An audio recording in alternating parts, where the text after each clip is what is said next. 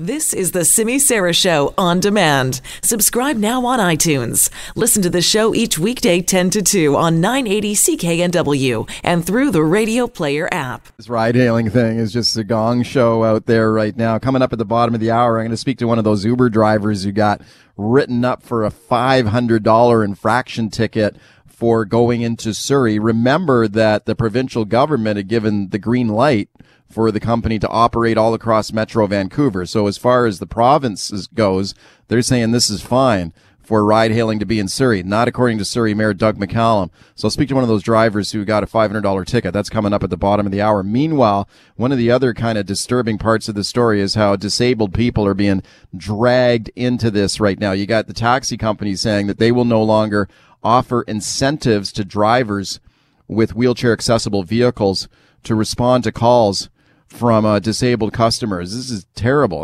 That is a low blow.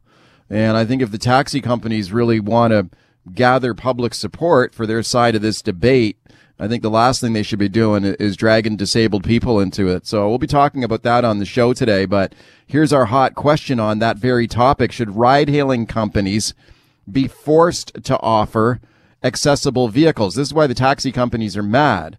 They say the ride-hailing companies don't have to offer these accessible vehicles, and they're right. So, and the taxi companies are. That's why they're doing this.